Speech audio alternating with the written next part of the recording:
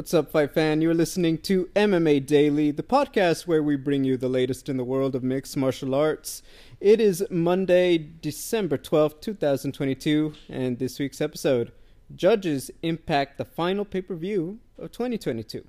We'll talk about a wild UFC 282, great fights, great performances, but the judges definitely left their mark. We'll talk about the latest in MMA news. Bellator had quite an eventful Friday night, and the UFC had several big announcements that are expected to really impact this game going forward.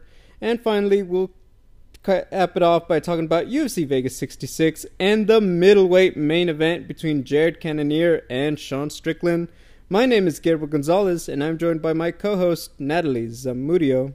Hello, Double G. It rained last night. Look out my window. There's snow on the mountains finally. Took us a little while here in LA to get snow on the mountains, but we got some. Are you getting rain or cold where you are? So I can officially say for Southern California, we officially passed the you can wear a t-shirt under your hoodie to now you need a thick sweater under your hoodie. Okay. Cold. You get what I'm saying? Yeah, pull out that beanie. I got you. Exactly. We've officially reached that part of the year, but I'm happy with it. Natalie, I want to get into everything. Don't get me wrong. We can hang out for the holidays next week's episode. We have so much. UFC 282. There's going to be a lot of reactions. We might even go a little bit out of timeline to hit everything, but let's just start with this main event. Just the fight. Jan Blachowicz, Magomed Ankalaev. Mind you, I really loved Jan's walkout. I know that's going to be a footnote and everything, but the Skyrim music, I thought, very on brand for Jan. Goes out there. Magomed, I was very impressed with his speed early. I was like, I really thought it was going to be a little bit refrigerator speed, both slower, plodding, pick their spots. I actually thought Magomed had a great output. I thought he was using his frame very well to really stay ahead of Jan in terms of the feet. Second and third round, though, Blachowicz, those kicks, he started running away with it. I'm sure, like myself, you probably thought after the third round, it looks like Magomed may not be able to really get going with much. It felt like he was probably going to be compromised, probably wasn't going to be able to finish the fight. Comes back, wrestles Blachowicz down 4-5. Suddenly, we have a very interesting situation. We'll talk about the judges, but what were your thoughts on the fight itself? It was a surprisingly good fight. I know Dana White at the end of the night was pretty disappointed, said he tuned out after round 3.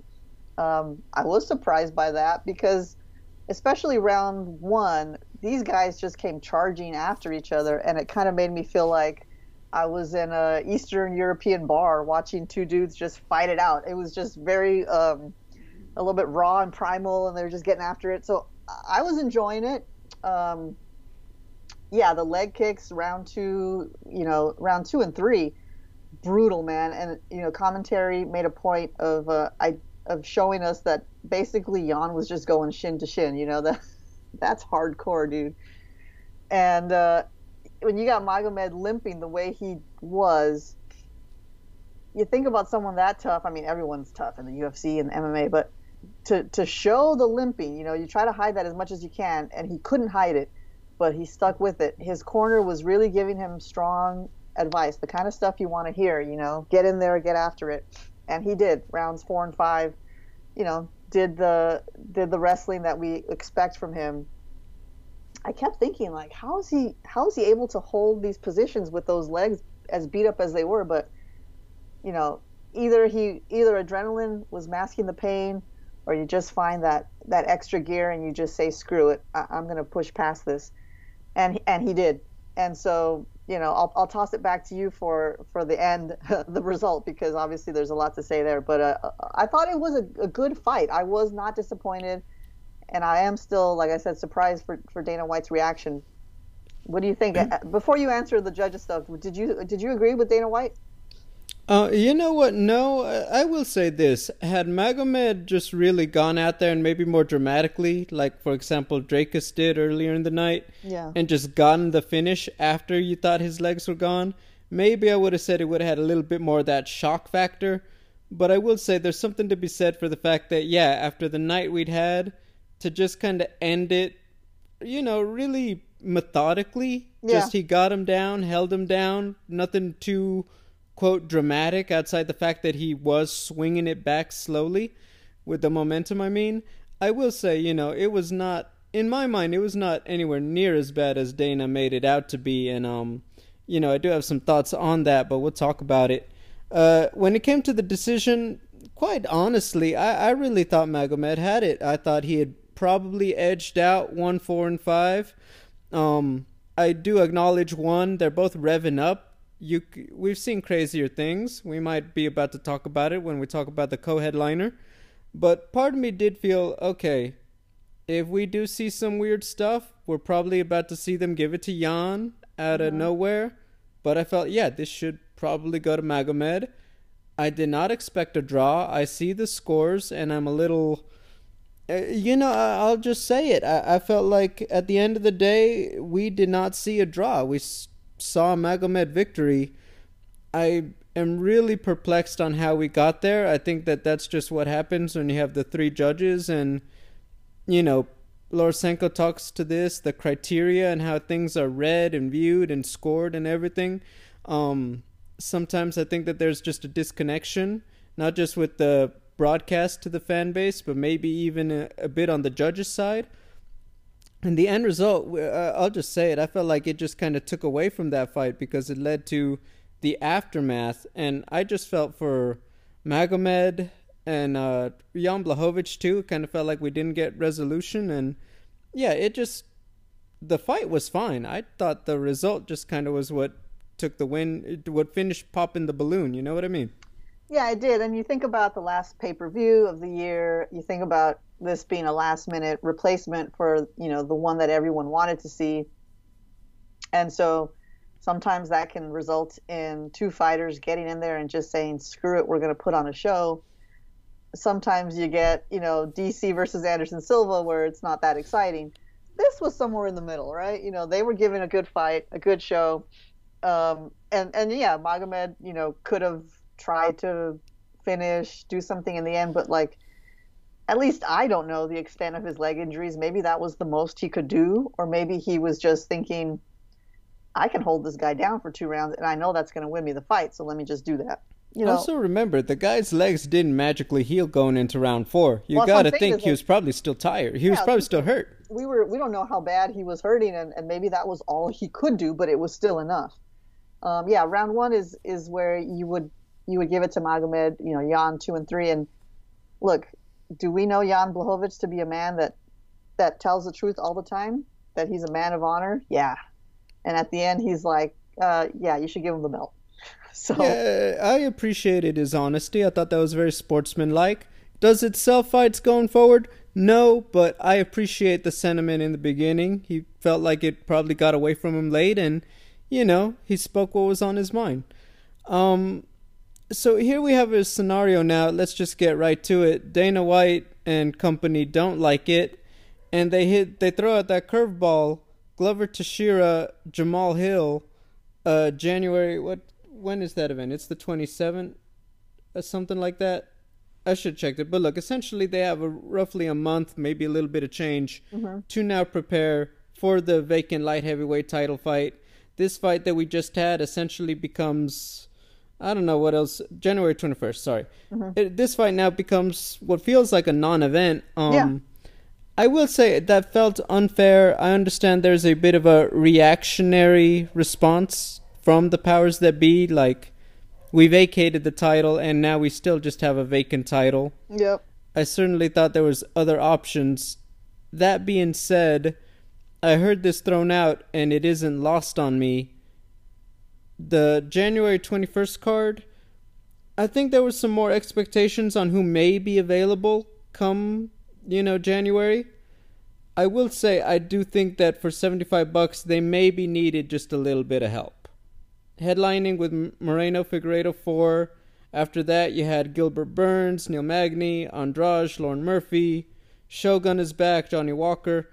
I do think that for that $75 price tag they felt like they needed another helping of something to get it over the top. And so in that way I do understand adding Glover. Hmm. I am a little shocked at how this played out with Jamal Hill. Obviously, the video's out there. Anthony Smith pretty much finds out during a commercial break that he just lost his opponent for March. What is your reaction to, I guess, the announcement and maybe the just how they announced it? This is rarely happens that we get something this big, this fast, with this reason being given. Yeah, I mean, what does Dana White always say in the press conferences? I don't do matchmaking, right? On the night of a fight. And Yeah. so, like every time, and no, it doesn't stop anyone from asking him. So, John Morgan got the scoop there because I think Dana White was pissed off. I mean, he looked like it, and I don't know if he made up that matchup like on his own right then and there, or they had talked about it, quickly behind the scenes, and then he came out and was willing to share that news whenever anybody asked. But I'm actually okay with it. I think this division has sort of just seen some craziness with the belt. If you just look back thinking John Jones DC and how DC had to fight, wasn't that belt like vacated, or they stripped Jones once and then DC lost, and then So they stripped Jones. DC got it vacantly against Rumble. Yeah, that's right. Then he fought Jones and lost it. But it got vacated again after the picogram. He popped, and then DC. So this division is just crazy, man. Like, there's just a funny history in the last couple of years of this belt bouncing around, going forward, going backwards, and we're here again. So I was surprised by the news, by the speed of the news, by the speed of the decision. But I'm actually glad. I think it's just like you rip the Band-Aid off. This is basically we're 0-0 again. Let's just give it to Glover. They should have just given it to Glover to begin with, given him the shot against Jan. But whatever, they wanted Glover to fight Magomed. Okay, fine. All that is to say, I'm glad they did this really fast. It seems a little reckless, but it's what the division needs to move forward. You feel for Anthony Smith, especially finding out the way that he did. But it also kind of makes it more exciting, right? It just adds to the juiciness of the storyline.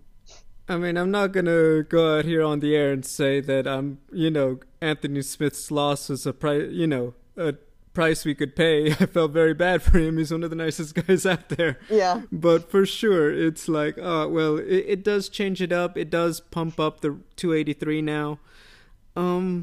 Yeah, in terms of the fight, there are a few things. For one, Jamal was probably not going to start the serious part of camp until around January 1st. Maybe a little late Christmas. I'm not saying he's just trying to blow up and then cut it all down a la Paddy Pimblett. But for sure, you got to think he was not expecting to be at this part of camp this quick. So I have questions about that. He obviously has the age advantage over Glover, and he's on a roll. Glover, I mean, obviously, he wanted a big fight. This now feels a bit of a retribution, vindication for him to be in a title fight in Brazil after all this. So I'm interested. We'll obviously get into X's and O's. How is it going to play out later? But for sure, it does throw a very interesting curveball. I'll say it again. I feel bad for Jan and Magomed. That fight, like I hear Dana White say, I was zoning out after round 3. That was where it was getting good. I know, exactly. I mean, but okay, Dana, different opinions, okay. But yeah, that's how I felt about it. It makes for very interesting stuff, but long story short, I don't think they deserved a bit of the bucket of cold water on that fight, and it does make for it's just a curveball with Glover and Jamal now, so makes for an interesting Saturday to say the least. The judges weren't done, though. The Paddy Pimblett show came to Vegas, this time with a full arena against Jared Flash Gordon. Another great entrance. I gotta say, he just, whatever it is, he does have it. He's got a good song choice. He's got a good personality. I always say it. Fans, sometimes they just kind of cheer when you come out. I will say with the Europeans, particularly Connor, with the Brazilians, they do the chant like they do and like that ole ole, for soccer. Patty has his own thing. They know what they cheer when Patty comes out. I always think that's really cool. In terms of the fight now, quite frankly, I'll just get right to the point. I thought this was a Jared Gordon fight. I thought it was a scrap. Let me make this clear. That was a fun fight. Yeah. Patty brought it. I thought that the size advantage really was what bailed him out. I think that Yeah. Jared, all things considered, he was just struggling a little bit like AJ McKee, Spike Carlisle, just to kind of put Patty down with something. It felt like he just couldn't really stun him and really run away with momentum. But I thought he was finding his mark. He was out grappling him. Patty hung with him, traded some punches back. But overall, you could have made that argument. It was 3-0 Jared. Patty, if you gave him one of the rounds, I believe 2 is the one a lot of people are saying. Okay, but most people felt like, hey, this should be Jared's fight. The judges, unanimous decision. We're probably thinking, okay, Patty the Batty, only 28 years old, coming up. Plenty of time to grow, come back, get it back after it. And they announced Paddy Pimblett, and people are using the word robbery, which, I think that feels a little fair after watching that fight. What about you? Yeah, a little bit. Look, it was a good scrap. And so, at the end of it, obviously Gordon won round 3.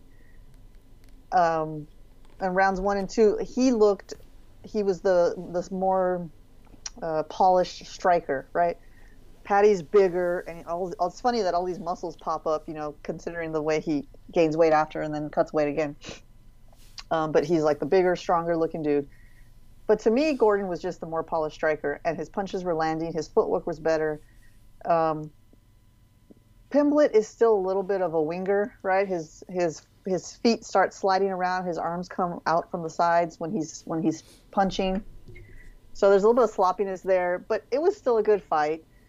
I wasn't like, I don't know. It was. I felt like they were going back and forth in rounds 1 and 2, but yes, Gordon did have the edge, and then of course round 3. So it was a shock that it was a unanimous decision. Maybe if it had been a split, people would have been less upset. But it's just kind of like, what are the judges looking at? And that's what is the most frustrating part. What I didn't like at the end in the interview when Patty wins is that he says, "Oh, I knew I won rounds 1 and 2, so I just took it easy in round 3." That's not the kind of thing you want to hear. It doesn't even make sense because it shouldn't have been clear to him that he won rounds 1 and 2. So I think he's just blowing smoke, right? I think he's just pretending to save face. Fine. But then you go to the post-fight press conference, and Dana White is mad at Jared Gordon. He's saying Jared Gordon took round 3 off, and he should have been the one to try and finish him. I disagree with that. It seems unfair. But, we'll get into it a little bit later. Obviously Dana White and Paddy Pimblett have a new forged friendship, and so, they kind of have blinders on when it comes to each other. And I think that's why there's a little bit of bias there in that post-fight interview. But yeah, I think Jared won the fight, and it's unfair. Like, think about what a win over Patty would have done for him, right? It would have shown the world he's still in it. He's still someone that you need to watch out for. And so it's too bad that he didn't get the win, but he does have the support of the entire MMA community, top to bottom. And so that's got to count for something. I mean, I will say, I don't know if I would say that quite all the way right this afternoon. I think that there was, let's say, so for, we evaluated the fight. Do we have anything more to add about the fight for Patty? No. I will say Jared Gordon comes out of this fight moving forward. Patty, more of a lateral move, I'll say, after the decision. Even Dana White kind of reacted to it a little bit. He had some questions about why Jared chose so much control time.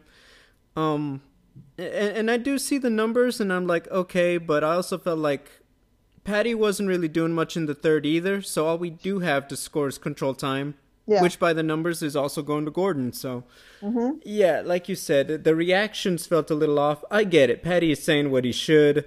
What are you talking about? I won. Let's move on. Of course, yeah. Okay, I get it.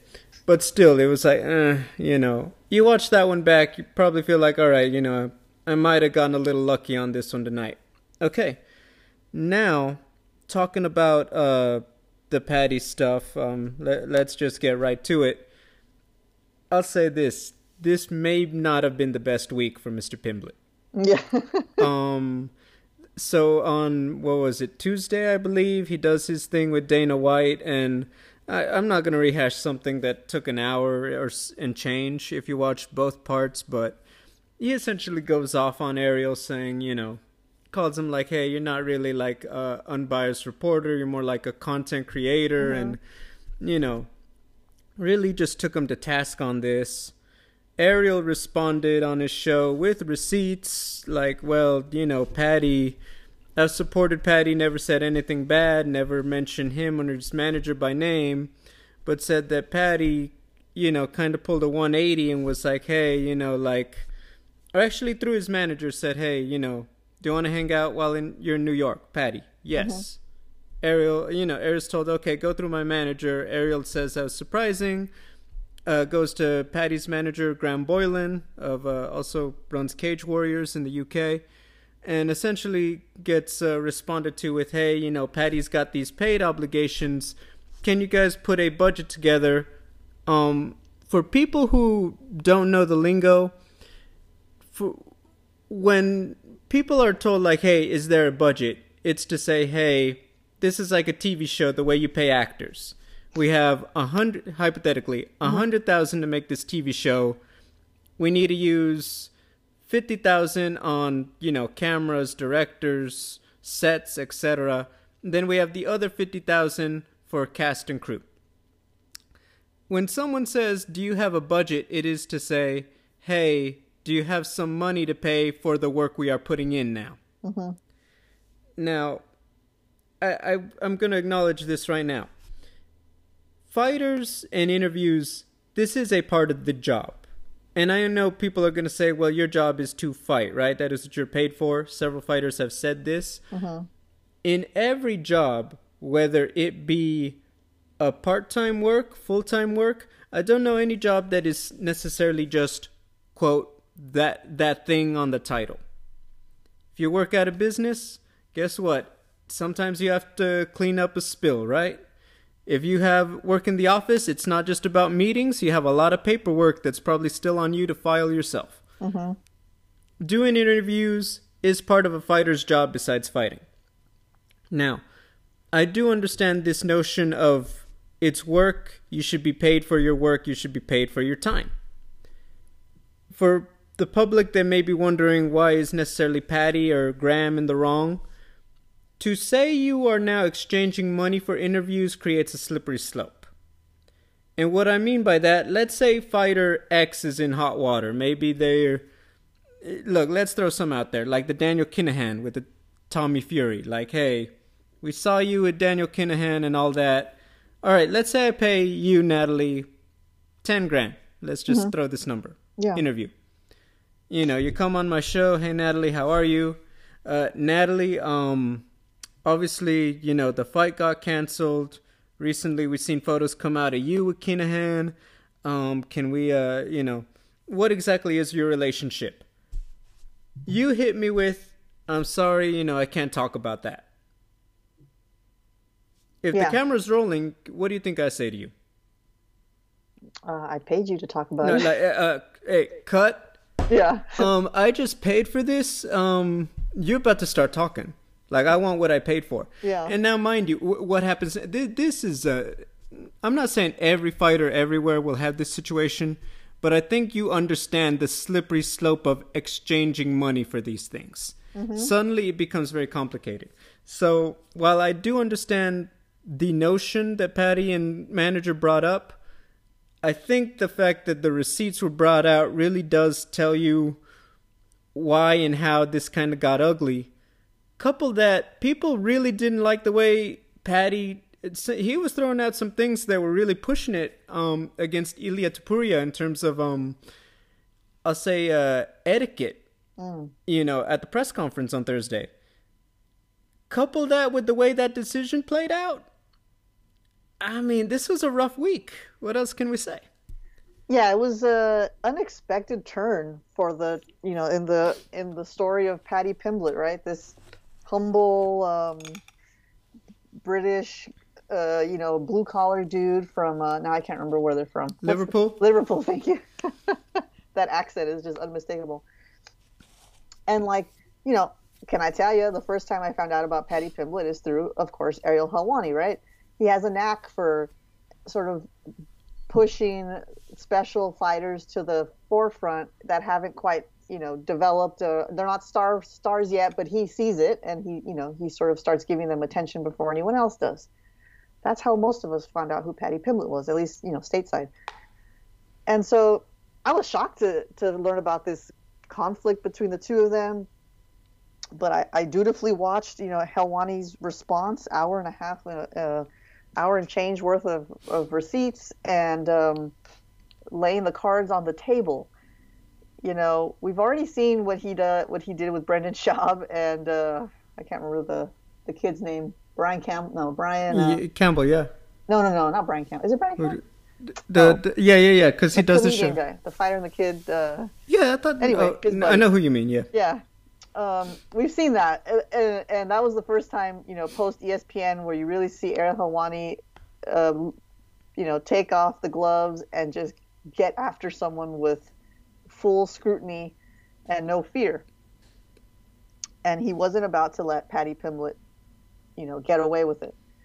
I wonder if Paddy had just been speaking to the camera on his show, saying these things, if Ariel would have reacted the same. But because it was a sit-down interview with Dana White, and the both of them were it's basically like, two dudes in a room, ragging on somebody, but except this is, being recorded and blasted all over the internet.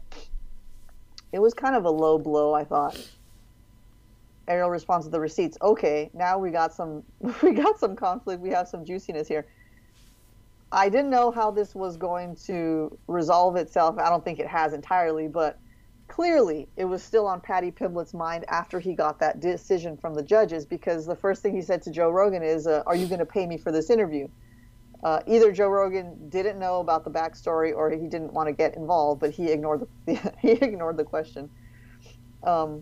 I don't think this is the last we're going to hear of these two guys going after each other, but clearly Paddy's doing something that no other MMA fighter is doing right now. And, when you think about celebrities going on press tours to promote a movie, or professional players in the NFL or the MLB or the NBA, they give their time to the media because they're being paid handsomely to play their sport and do these other things that are part of the job. Like you said, the UFC fighters, MMA fighters, are getting paid not even enough to fight, right? And then they're expected to do all these other things.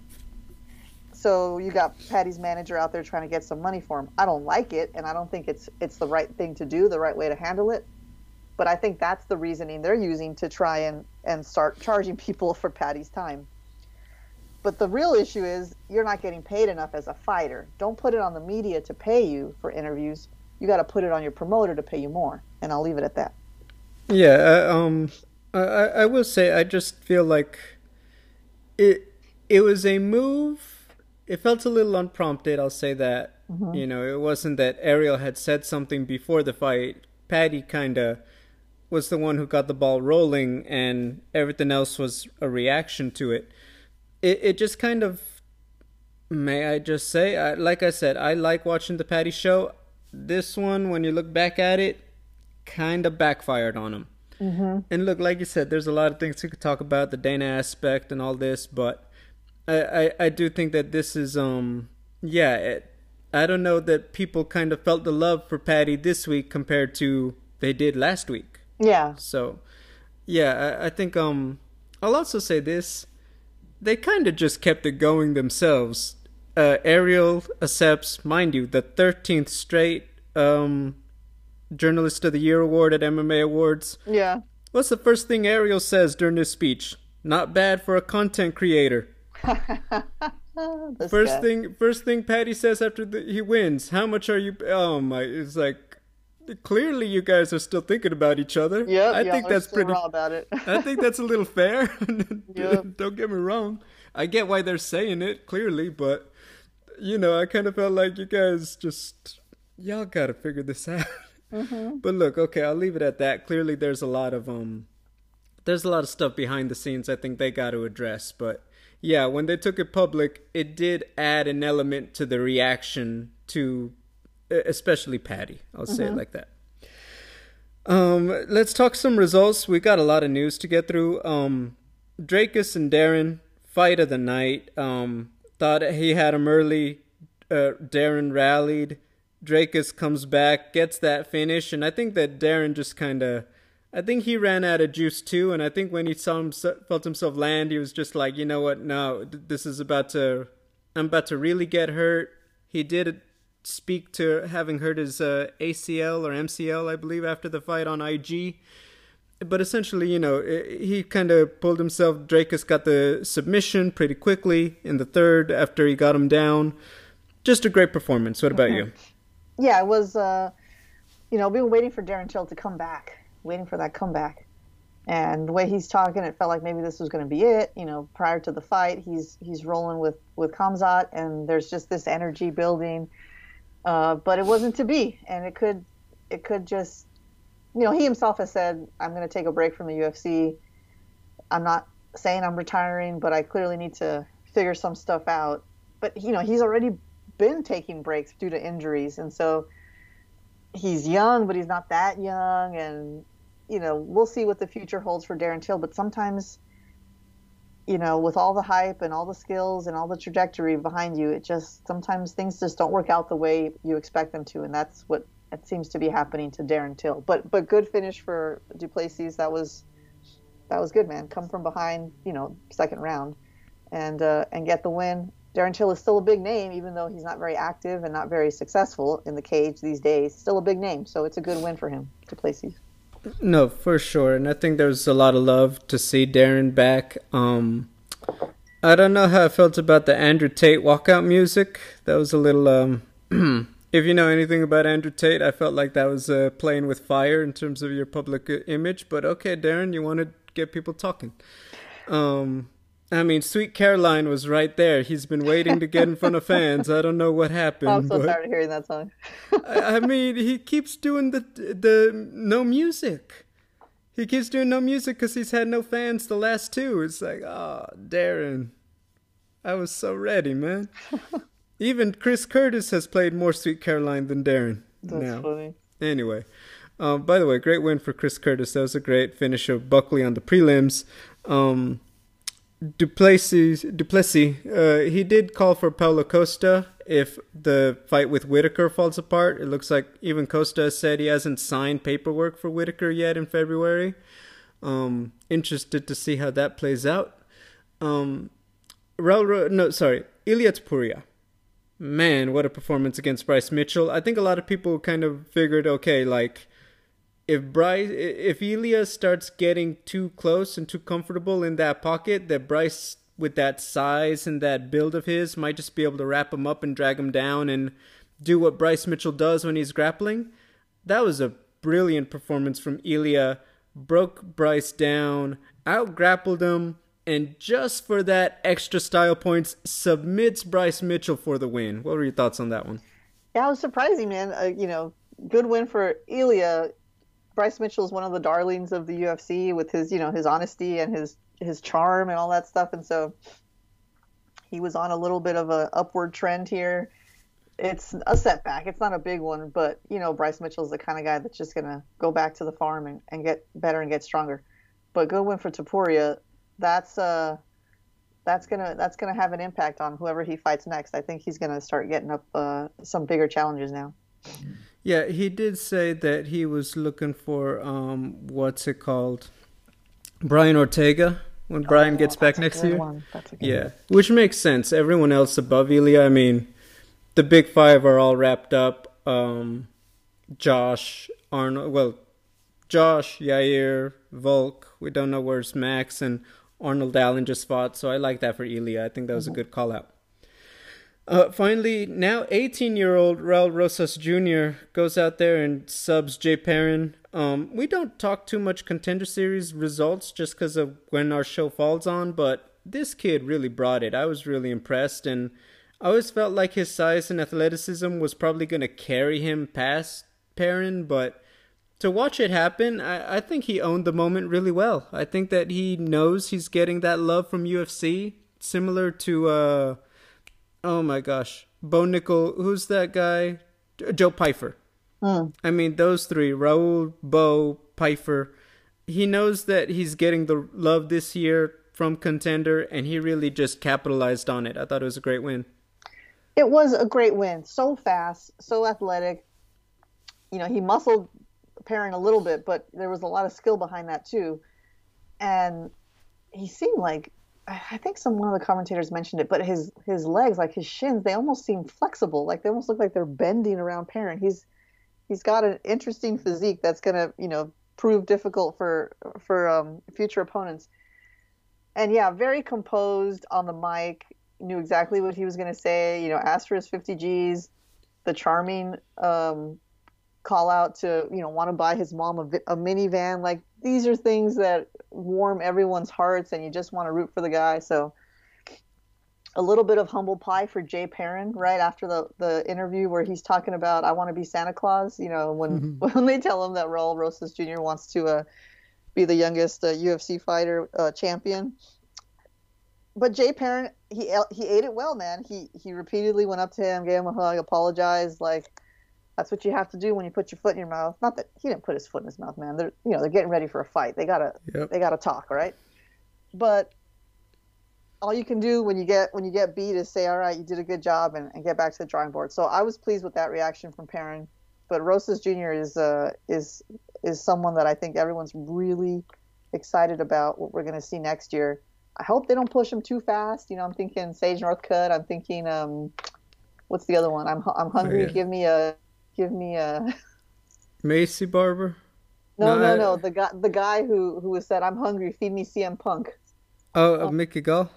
Mickey Gall, right? I'm just thinking back in the old days when they pushed these guys a little bit too fast, too hard.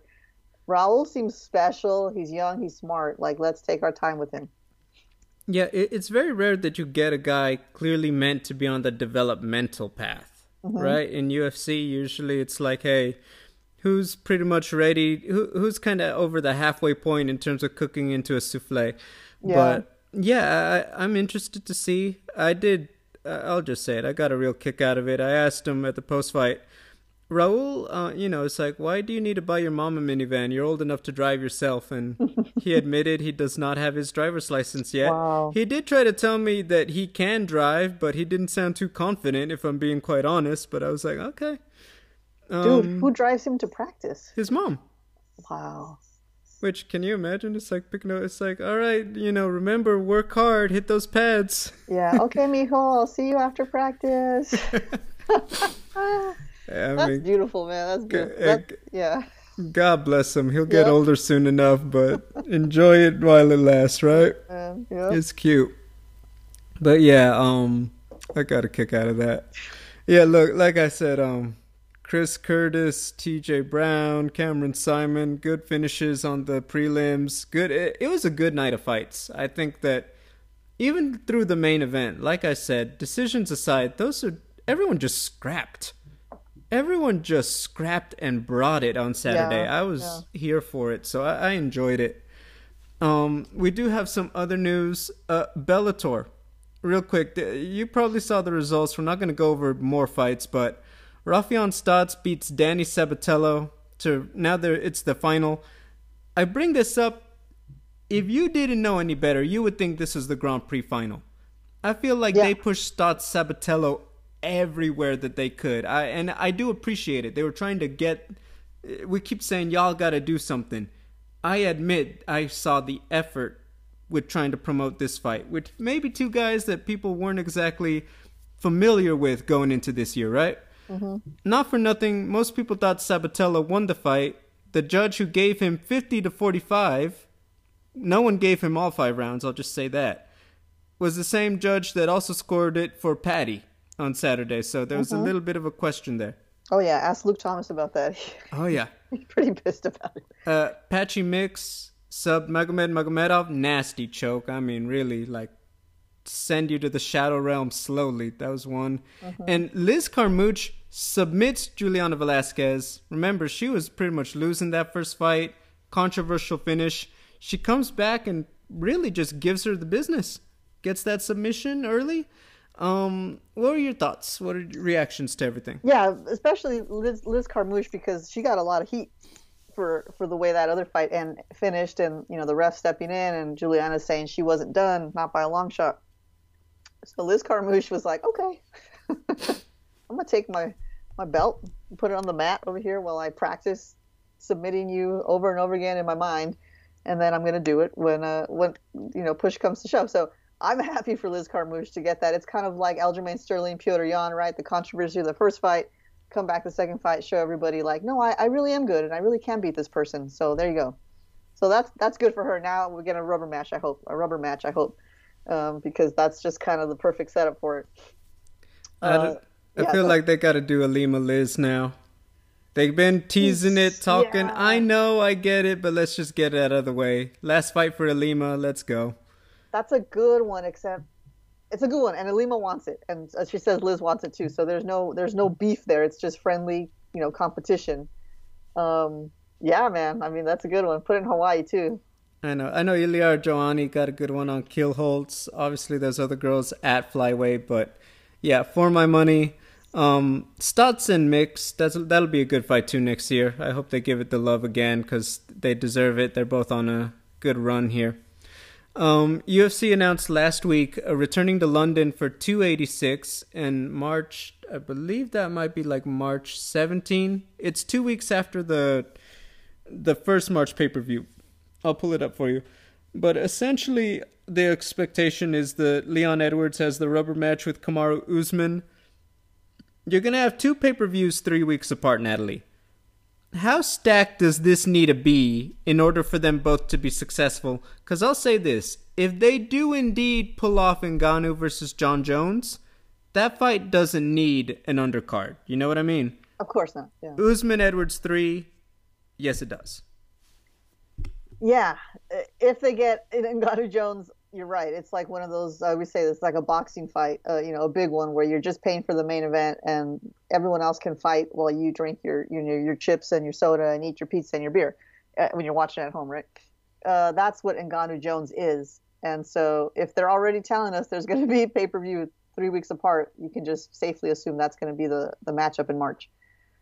Leon Kamaru, yeah, you need something beefy, so they have to really sit at the table and yeah, ask themselves, do we put all our best fights under Edwards Usman to beef up that card and sort of give second helpings to Ngannou Jones because they don't need it?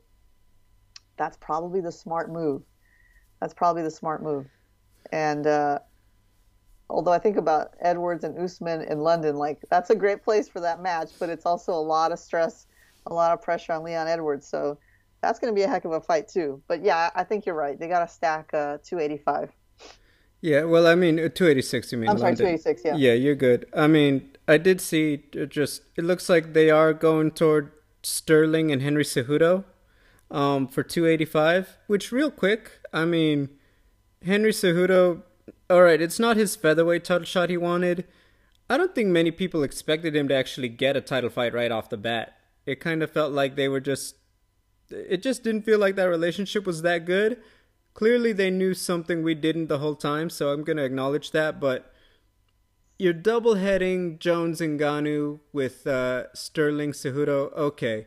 London, either you're doing Hamzat Colby or Hamzat Bilal Muhammad. All right, co-main event. Darren Till probably not going to be there. If you could tell Paddy Pimblett not to gain 50 pounds, keep it at 20, maybe. He also said he hurt his ankle on Saturday, so Yeah. I don't want to. All right, so you're going to put Molly McCann out there. Paul Craig is already fighting January. That's a quick turnaround. I think they're going to need to think outside the box for the UK. Okay, I'll give you this one. Triple header. So Usman Edwards 3. Let's say, just in case, Hamzat versus Bilal Muhammad. Arnold Allen, Max Holloway. That's a good one. We could ride $75 with that. Yeah, I think so. I mean, 75 I is so think you much. could. I know. Here's the thing: Hamzat and Max on top of Usman Edwards, we could roll with that. Yeah, yeah. I think so. Especially if you're like, okay, you're gonna get people. Everyone's already gonna pay for Jones and Ngannou, easy. Right. I think you could do that. I think that should be the play. I'll call it like that. Okay. There we go. Send your tweet to Sean Shelby. Oh man, I don't have to tweet him. He just calls my phone every week. That's Gabriel, right. That's right. what are your ideas? For your weekly check-ins, yeah. For real, yeah. Love it. Honestly, I think it was just really good, you know? Yeah. But yeah, on top of that, let's see what else we got. I mean, let's oh, by the way, Resurgent Champions. I want to acknowledge on Liz Carmouche. Mm-hmm. Most people probably thought, okay, you got dominated, probably, comes back, handles business. Aljamain Sterling, Peter Yan, wasn't going his way in the first, comes back, really handles it in the second. Mm-hmm. Vadim Nemkov, Corey Anderson. Yeah. This is, I gotta acknowledge, some really tough champions making adjustments. I really appreciate it. It just goes to show that's why they fight the fights. So I really like this. Let's get into this one. Oh boy. Okay. All right, James Krause. UFC essentially said it. They are banning not all James Krause, but two, all of his fighters and fighters who train at his gyms. Now, if you've been listening, we didn't have a show last week. I apologize. So we are late to discuss this, but long story short, because I know you guys are all familiar with it, UFC said if you are associated with James Krause, because there is suspicion about potential fight fixing, you will not be allowed to participate. For fighters, that means you are not allowed to fight.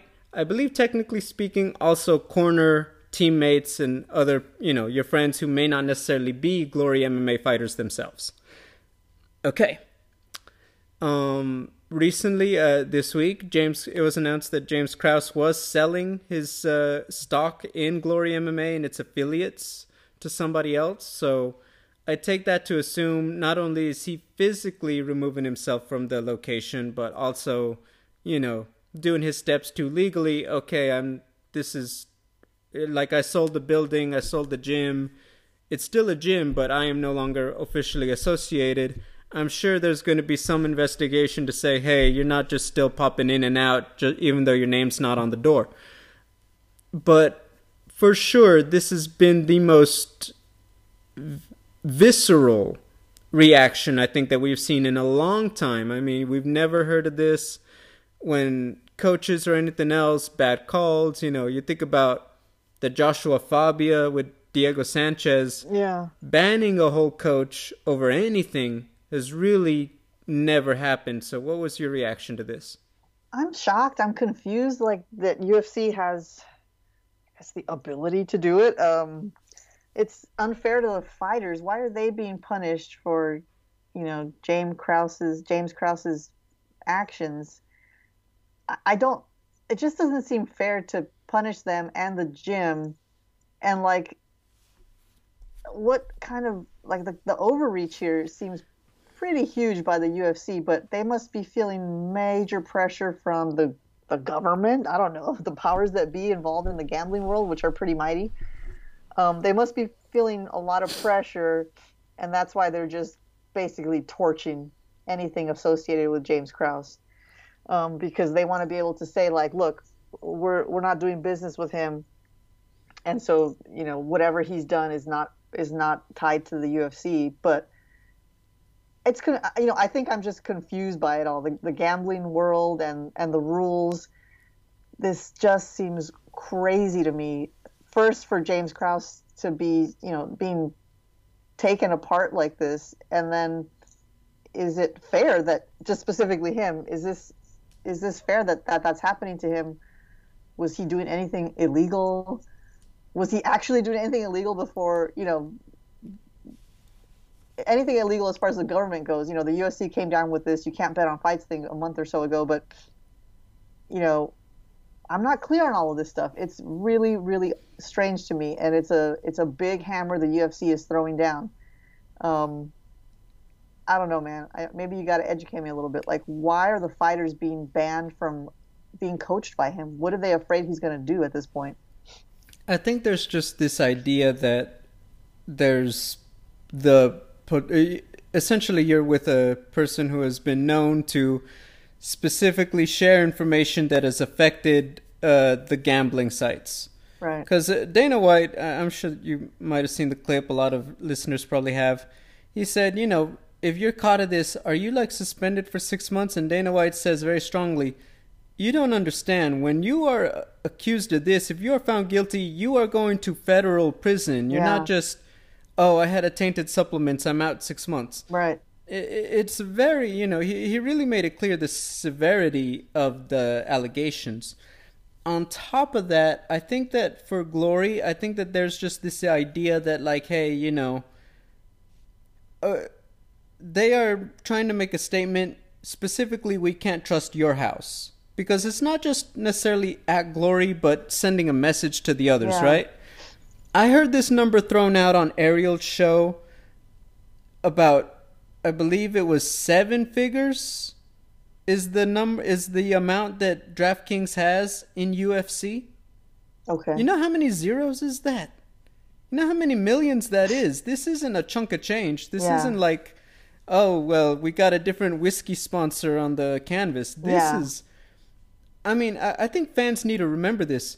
The UFC produces gambling content, not DraftKings. The UFC has gambling shows on Fight Pass talking about how to bet on fights that they are holding. Mm-hmm. Every fight, the odds on all this. I saw this during Orlando, I believe. John Anik is doing this, said, if you had guessed the last 6 fights correctly in a parlay and bet $50, you would have gotten like 40,000. I'm like, there is so much money in the gambling, in the sports betting, that it does not surprise me that if they are angry, specifically if they are severely angry, they are telling UFC either you take action or we're pulling this. Yep. This is the amount of money being put in. This is prime real estate that they are losing out on if they lose a DraftKings potentially. Now, I don't think that's going to happen. I think the message is being sent, if I'm being honest with you. That being said, it's because there was a lot of money. People bet a lot of money on the Derek Minner fight. They weren't betting no $10. It wasn't 3 guys, $20. We won it. Big money was rolling in, enough that it did flag the powers that be that there was something going on in the Minner fight. And now James Krause's reputation, obviously, you know, with the sports betting, it's no coincidence, I think. Clearly, we had this discussion. Is it difficult to imagine if you knew he was hurt to potentially tell people, hey, I know we're trying to make some money. He's got a bad knee. It's probably going to go out quickly if you want to feel confident putting your money down. It's not that hard. Now, look, these are all still allegations. There's still an investigation. I'm sure more is about to happen. But clearly, there's so much money involved that is why the hammer is being swung so strongly. TJ Brown, who has worked at Glory MMA, he didn't speak a lot on it. He did say how much James Krause has helped the fighters. I think that is why James Krause has so quickly sold his stock in Glory. He doesn't want anyone affected. And I've heard good things about him as a coach. Everyone who I've talked to works with him as a coach speaks to how much, not just community in Kansas City, but just like that house and him being the leader of it. That being said, TJ did acknowledge, it is really stressful over there in Glory right now. Like, we don't know if, essentially what's going to happen. Essentially implying we don't know if what James Krause, by removing himself, is going to be enough to allow us to fight again. Because I guess, here's the thing, Brandon Moreno, there are 20 gyms right now. They would not, if Brandon Moreno, unprompted, didn't even give him a heads up, showed up at the front door this morning saying, I'm looking for a gym, promise you, they would welcome him with open arms. Yeah. Uninvited, come on in, Brandon. Of course you can. We'll take care of you. Not everyone has that flexibility. this is a big gym with a great coach that not everyone has that financial ability to just, hey, let me start commuting all the way down to, Colorado or Florida or California, take time away from my family for a training camp. Yeah. And that really, this now affects those fighters, your Jeff Molinas, other people like that who don't travel into Kansas City but actually live in the area specifically for the training. It's crazy, man. The um, fallout from this for all these folks that aren't Brandon Moreno and James Krause too. I mean, he's got a family. What's this going to mean for him? And I hope he doesn't have to go to jail. But I mean, he was basically running like a gambling ring, right? He had like a cohort, and they would pay him for gambling tips. I think is what was going on, or part of at least what was going on. And so I don't know, man. It is a crazy thing. There's video of him explaining his gambling, game, I guess, to Ariel Helwani, and it's like he just spilled the beans. So I'm curious why it took so long for everyone to get pissed off, because it wasn't a secret, right? I guess this Derek Minner thing, they took it too far. I don't know, but anyway, it seems like a mega mess, and we'll see how it shakes out, but I don't know, James Krause, what he's going to look like on the other end of this. I mean, we talked about it. They were always going to make a statement, but, oh man, the more I think about it, it's just like, this is just not good. Yeah, I know. That's why it's just like, oh gosh, this they're going to go back and scrutinize everything he's done, probably. If this gets turned into a legal, getting the police involved thing, which seems like it might be, this could turn into a huge, huge disaster for him. Yeah. Not for sure. I'm completely with you there. I mean, but anyway. No, truly, like, look, it's still developing. We'll get to it, but yeah, it's going to be a lot. We talked about Sterling and Cejudo. We've talked everything 282, London, Bellator. Can you believe it? Final UFC event of the year, Natalie. I can't. I cannot believe we're here. Yeah, I mean, okay, technically speaking, there's no more ONE, there's no more PFL. UFC this week and Bellator Ryzen on New Year's Eve. And that's it for MMA for 2022. I mean, I'm not gonna lie, it kind of snuck up on me. We've had so much, it's like, wait, that's it. Like, it is in the books, a great year. So let's just get right into it. I know we're running towards the end of our show. Jared Cannonier, Sean Strickland, both coming off losses. Cannonier, decision to Israel Adesanya, snapped his great win streak. Alex Pereira obviously got Sean Strickland on the same night. Both of them looking to rally back. Both of them probably aware that things are a little different with Pereira as champion. Maybe more so for Jared than for Sean. This stylistically is very interesting. Sean Strickland, loud personality, but very subtly just brilliant in his game. Just kind of like he's like a middleweight Diaz brother. Everything is just about volume, movement. Not really known for being a home run hitter, but he's so consistent, tough, and very just well conditioned. He's fought several 5-rounders now, and he's looked all right. Jared Cannonier, obviously the explosiveness, obviously just his physical stature is a lot to deal with, particularly if he gets you down and gets on top of you. And of course, just the power he brings in those early rounds. Makes for a very interesting fight. Obviously, both of them really want to get back in the win column. What are your thoughts? Yeah, this is back in the win column. Yeah, Sean Strickland kind of bozo move there against Pereira, walking right up to him. But I kind of respect the move, to just say like, screw it. I'm just gonna go forward and see what happens. I know I'm good, and I know he's good, and let's see who lands first, right? So it was not the best game plan, but I enjoy that kind of berserker mindset a little bit. It makes for good fights. So I'm curious to see how he reframes himself, resets himself for this fight. Is he gonna, try and show everyone that he can beat somebody when he charges at them, or is he gonna be a little bit more composed? Cannonier's usually composed, steady, reliable old cannoneer, but he can be a killer when he strikes hard and fast. So it's a good matchup, man. I think this is a. I don't remember when did Sean Strickland lose to Pereira. It wasn't that long ago, so it's a It was the same night in January, or not January, no, July. July. Oh, okay, it was longer ago than I remembered. All right, so yeah, it's not a fast turnaround by any means. Yeah, so it's a solid last UFC main event. It's good. It's good.